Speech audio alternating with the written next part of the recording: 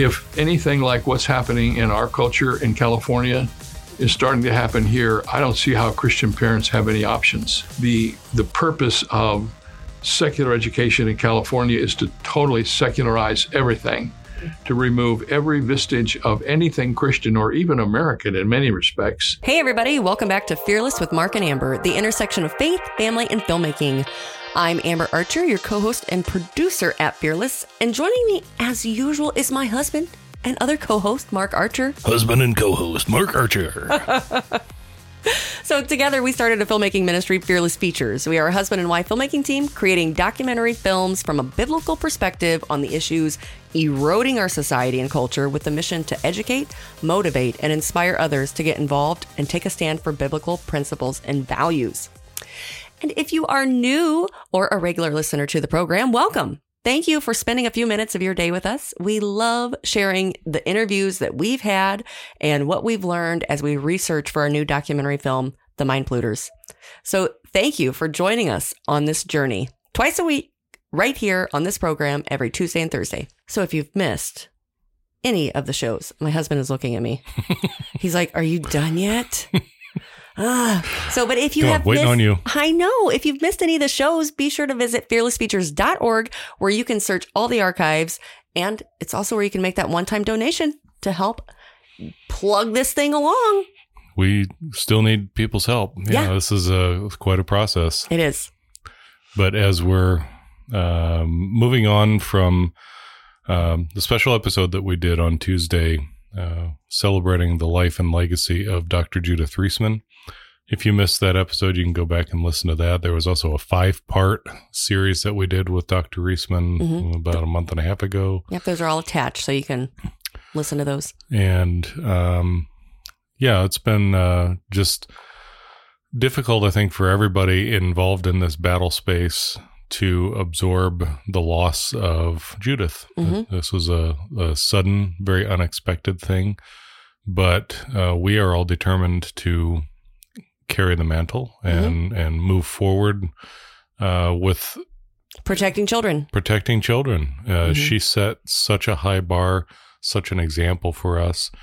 And we were talking about who else we have talked to in the past that would have perspective on education. And we went, oh my word, we've got a gem here that we wanted to share. Yeah. So I was reading, if you guys don't listen to the Wall Builders podcast, I really enjoy wallbuilders.com. You can go, I'm not trying to push you away from ours, but I'm just saying they have they're constitutional and biblical values. And it's one of the things that Judith said in her interview from Tuesday was the Constitution is worth defending. Mm-hmm. God's laws and constitutional man laws are worth defending.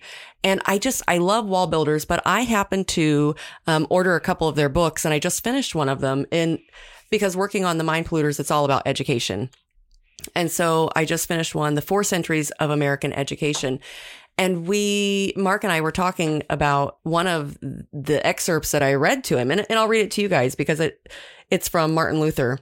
So the educational philosophy of the world-renowned educator Martin Luther had been clear, and it was the same philosophy embraced in American education for centuries. And this is what he said: "I would advise no one to send his child where the Holy Scriptures are not supreme. Every institution that does not unceasingly pursue the study of God's Word becomes corrupt. I greatly fear that the schools, unless they teach the Holy Scriptures diligently and impress them on the young students, are wide gates to hell." Welcome to the 21st century. Yes. And so when I read that, and I instantly thought of Dr. David Jeremiah with Turning Point out in Shadow Mountain in California.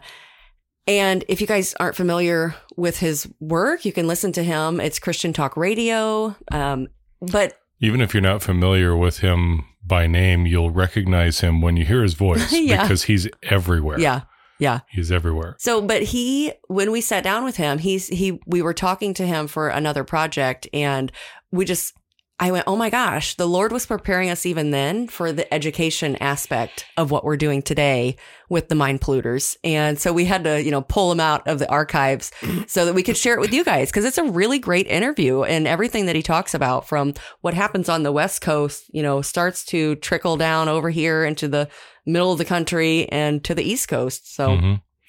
So a little bit of brief history. Dr. David Jeremiah, his first church actually was right here in Fort Wayne, Indiana.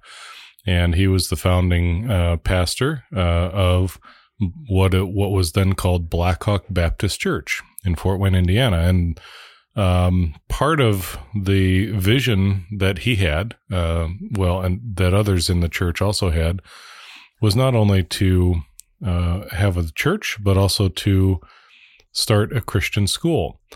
And so fast forward, 1977, yours truly moved to Fort Wayne, Indiana. I was 4. And I'm just old enough to remember David Jeremiah as the pastor. Mm-hmm. And I remember his preaching. Of course, I was very, very young, but I do remember him there as the pastor. He left in the early 80s. I want to say 81, maybe 82. He left Blackhawk to go to San Diego, where he took over what is now Shadow Mountain Community Church. And he has been there ever since. He has become world renowned as a preacher. He's a fantastic preacher. Mm-hmm. And very well respected, but his legacy of what he started in Fort Wayne, Indiana, became a huge part of my life growing up, because I grew up going to Blackhawk Baptist Church, and I grew up also going to Blackhawk Christian School, which was the school that was and still is part of that church. And so just a few years ago, the church was celebrating its 50th anniversary, and they brought David Jeremiah in, and we just happened to be working on a video for the school. Uh-huh. And we said, hey, if you're going to have him here, and he's the one that founded the school, let's get a half hour to talk to him. And so that's how we have this interview with him. And he talked some specifically about that school, but he talked a lot about Christian schools and the importance of Christian education. Mm-hmm. And we've noted before, when we shared the interview with Alex Newman from Public School Exit and the Epoch Times, and he's an author and written several books, especially Crimes of the Educators.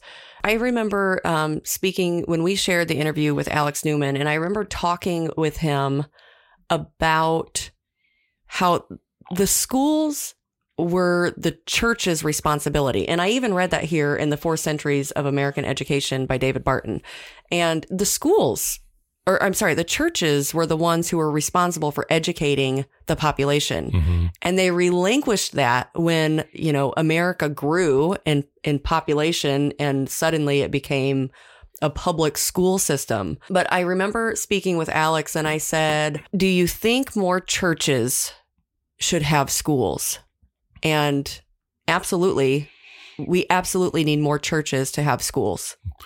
Yeah, there's a huge need for it. And if you look at the website publicschoolexit.com, which is one of the organizations that Alex Newman helped to found and runs, and they have resources on there. And one of the resources that they have is they've got resources for homeschooling, and then they've got resources for Christian schools that may be in your area.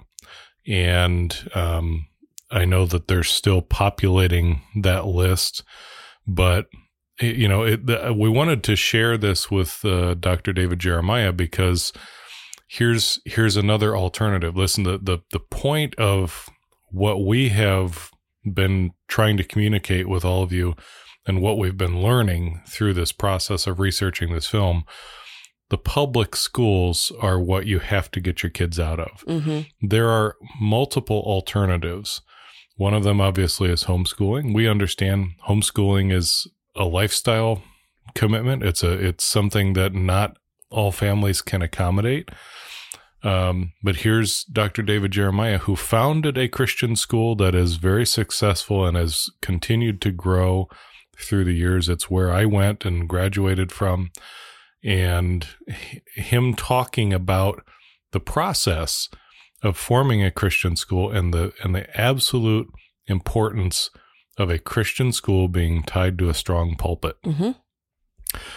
A couple other side notes. There's a couple of people that he mentions here just by first name, and I have to tell you who they are. He mentions Happy and Aida. This is Happy Waltz and Aida Toffolo, and two ladies that were public school teachers, and they, along with Dr. Jeremiah, were the ones who started the school, and they really had the original vision and made the school work.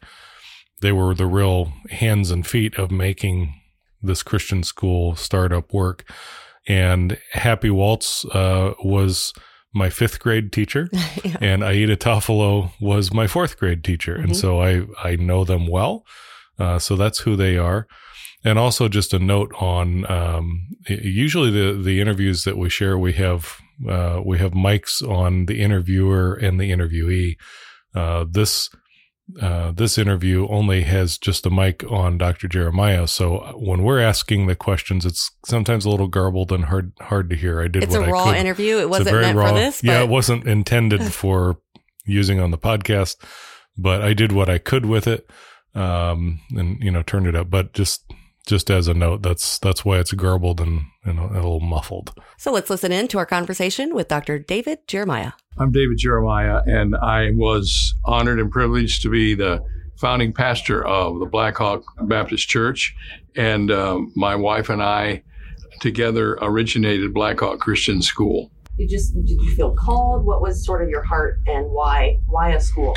Well, I have to be honest with you. I did this kicking and screaming. I didn't want to do it. We had just started the church. We were all busy trying to get the church going. We knew we had a little building program we were going to do across the street. But I had so many young couples come and say, we have to have a school. We need a Christian school. And there was another school here at the time. They were very unhappy with that school, didn't want their kids to go there. And they just kept pressuring us. And finally, I thought, well, you know what? Sometimes God speaks to his people. And so we agreed. We went to Happy and Aida and said, if you guys will help us, we'll do it. And, they were involved in public education, and they walked away from all the security that was theirs. And together we started. I remember the first year we had 35 students. Yeah, my wife taught typing. Mm-hmm. I coached basketball, both the girls and the boys, and helped raise funds for the school and took care of chapels and things of that nature. We didn't know where it was going to go, but it turned out that it was certainly the plan of God. What is the importance of having a Christian foundation in education, especially in today's culture? When we first started, I remember I gave a little talk to everybody about how Christian education sits on a stool that has 3 legs. And the 3 legs were Christian family, Christian church, Christian school. Back then, that was almost viable, but what was becoming less viable. And today, this is a one-legged stool, because most of the students in our schools in California, they don't go to church. I think somebody told me 86% of the students that go to our Christian school don't go to church regularly. Many of them come from broken families.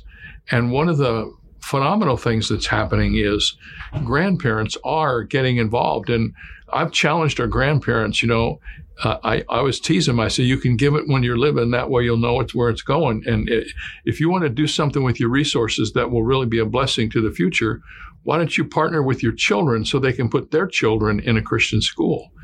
And we have hundreds of grandparents who are sponsoring their grandchildren, because they realize that will be far more valuable to them going forward than leaving them a sum of money or some other kind of gift. So grandparents have to get involved, I think, today. We can't diminish the cost of Christian education, because sometimes the last people that we care about are the teachers, and we need to take care of them at least the best we can, So just, having tuition-free school isn't going to happen. You have to have resources. And many of those resources are available through grandparents, and we're very excited to see that happen. You said that Happy and Aida were both in public education at the time. And so I had both of them as teachers coming up through elementary. Tell me more about that dialogue. I don't remember all of the details of their transitioning here. I just know they were there the day we started, and they helped us get going. And we didn't know a lot about that, about education. They were always, committed to make sure that Christian education didn't fall behind in terms of its quality of education. And of course, now we know this school particularly has one of the higher standards in all the surrounding area for scholarship and intellectual endeavor, and obviously basketball and a few other things. Yeah. What were the challenges that you faced when you started? Well, obviously the first challenge when you only have 35 kids and you start with the first 3 grades, you want to grow a grade every year, which is what we did. And you need more students because parents are a little bit leery of putting their kids in a school where there's maybe only 3 other kids in the class. And we had some people doubling up, and so we really needed to get students. And the good thing that happened was the early days of the school were so special. And this church so adopted the school into their life. I mean, I remember in the early days when we had junior high basketball, half the church would come to the games. Today that doesn't happen. And in California, it doesn't happen at all. So what I remember more than anything else was starting a Christian school is like a train leaving the station. It grunts and groans and creaks, and little by little it gets going, and then it gets momentum. To get some momentum was the hardest thing. Well, one thing that I surely would like to say, because everybody says that influence comes from the West Coast to the East, if anything like what's happening in our culture in California is starting to happen here, I don't see how Christian parents have any options. I mean, they're starting gender training in the first and second grades. They're demanding all kinds of things be taught, and many things not be taught. The purpose of secular education in California is to totally secularize everything, to remove every vestige of anything Christian or even American in many respects. And so if you turn your children over to that kind of a system, you can just be sure what you're going to get. Let's face it, you have them a few hours a day. The school has them 5 to 8 hours a day, and they have a much, much easier time to make impression upon them. So I don't like to get up and scare people, but I'm doing it now because I really believe we're going to lose a whole generation if we don't get our students under the teaching of godly people and Christian education. Well, the Midwest still has its sense of integrity about these things to some degree, but I can tell you that if you were able to judge it and test it, you would discover there are many more liberal ideas in public education today than there were when we started our school, and then there were 5 years ago. This doesn't get better. This is not a thing where, okay, everything's going to get better in the secular world. It will deteriorate, and as it deteriorates, it brings everybody with it, and that's the hard thing. So we talked about the grandparents. What would you say to parents today? Well, I've had so many conversations over the years with parents about, we'd really love to have our kids in school, but we can't afford it. And then you start having questions like, well, tell me about your life. There isn't anything that's really good in life that we don't sacrifice for. I remember when we started the school years ago that parents, many of them sold their second car. Some of them sold property that they owned that was going to be an investment so they would have the resources to put their kids in a Christian school. I have never had one of them come back and say, I wish I had done that. Almost all of them would say it was the best decision I ever made. All 4 of our children and now 12 grandchildren are in Christian education. And we are so blessed to have them there. That doesn't make them immune from society's ills, but it does give them an edge on everyone else. They at least know what is right. They know the right way to think, the right way to study, and they know when somebody is telling them things that aren't true. That's so encouraging to hear. It is. What about business people in the community? It's what we see with a school like Blackhawk and others like it, that as they expand and they look for support from business people and that for various events, how important is it for someone who maybe doesn't have a child at a place like Blackhawk, but they see the effect that it has on? Well, that's always one of the hardest things that we do. For so many reasons. A lot of time people say, well, this isn't where I go to church, or this isn't my place, so why should I support this? But I would just say, these are the people that are going to be working in these places in the years to come. These are the people that are going to set the new foundation for business, and you can make a choice of helping raise young people that have integrity, or you can give your money to other things that won't have nearly that kind of an impact. It's a tremendous way to invest your resources. And it also, when people begin to give to a school, you just watch them, they begin to feel ownership, and they come to the events, and they come to the football games and the basketball games and some of the other events. We see that in our school. And you need to get some skin in the game, because it's really important. What struggles and questions there were in the boardroom of the church? Well, here's what happens when you start a school. When you first start it, it's really entwined in the ministry of the church. Little by little, if you're not careful, the school starts to create its own orbit, and it gets out and it runs in its own lane. It's not opposed to the church, but it's not connected to the church like it was. I've watched this through more than one cycle. And I want to tell you what I believe. I believe that a school today that is not tied to a strong pulpit will have a very difficult time surviving. We've tried it both ways at Shadow Mountain Community Church. For a long time, we had a school board, we had an administrative group, and the school just grew further and further away from the church and further away from the church's commitments. And we have recently brought it back, and we're all who are in administration, we're all involved now in the school. It's such a much better way, and I believe it's the way it should be. I know there are a lot of independent schools that aren't attached to a church. You can say what you want to about them. One of those was the school that our people didn't want to go to when I first started this. And but a church that really believes in Christian education and will help its school will create something really special like this school and this church. That's the way it's supposed to work. One of the things that he doesn't talk about specifically, but that is important to realize, and this is, of course, going to vary state by state, but I can speak to Indiana. So Indiana has a school voucher program.